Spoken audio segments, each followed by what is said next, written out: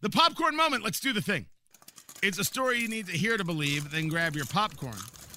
Because there is more. I've got a few things, if you don't mind. There was more than just one bit of insanity to share with you. Let's start with another round of why Joe Biden isn't discussing the border. Well, he does that. You know, there are a lot of Americans who see him going to take these trips this week to promote this popular law and think, okay, but why can't he take time to go down to the border? You know, you said last week, when you've said before, it takes a lot of resources to get him there. It's taking a lot of resources to get him to Pennsylvania and Georgia this week, the vice president out west. Why not take the time to schedule something to go there as well? Well, I would say, Ed, that his focus is on developing solutions, pushing his team, encouraging his team to develop solutions that will expedite processing at the border, that will open more facilities, that will ensure kids are treated with humanity. And stop it with the humanity conversation. You're not a believer in humanity.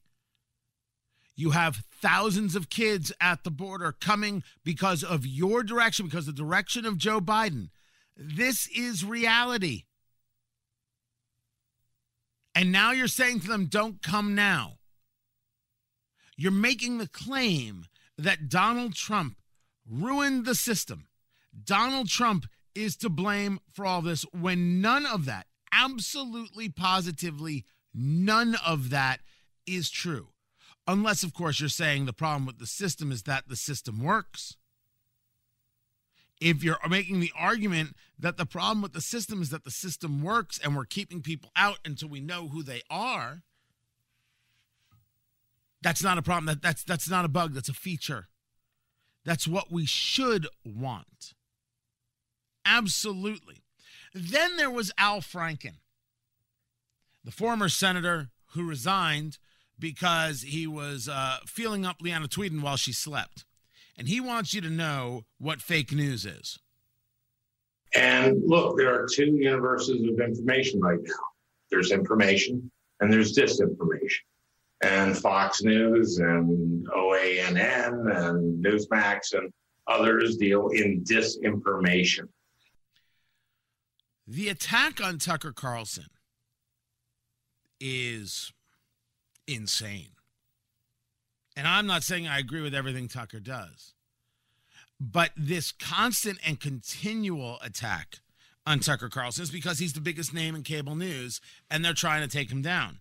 And maybe they fear he's going to be effective. This is obvious.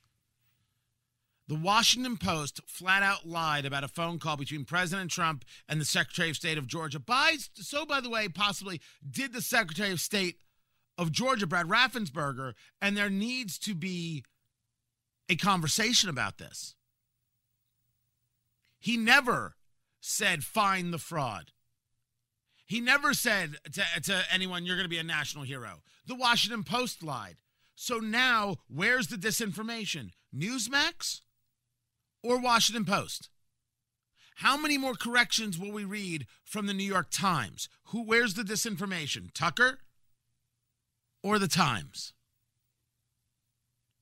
If you ask me, I'm on Team Tucker, if only because I'm not going to allow these people to decide what is and isn't news. They have lost their credibility. They have lost their decency. They do not get to tell us what is. Al Franken's going to make this call? Not on your life. He's out of his head. Look, I've done Fox. I've done Newsmax. I've never done One American News. They're more they're happy to call. Feel free. When CNN calls, I'll go on the show. When MSNBC calls, I'll do the same. To have conversations is the only value we have. People freely being able to share ideas and thoughts. That's not what Al Franken believes. It isn't what CNN believes. It isn't what the Washington Post believe. They believe in pushing a narrative. They believe in saying some people are legit and some people aren't, and you should only go to them, and the other people should be, by law, removed. It's like Reagan, fascism will come to America in the form of liberalism. He was right.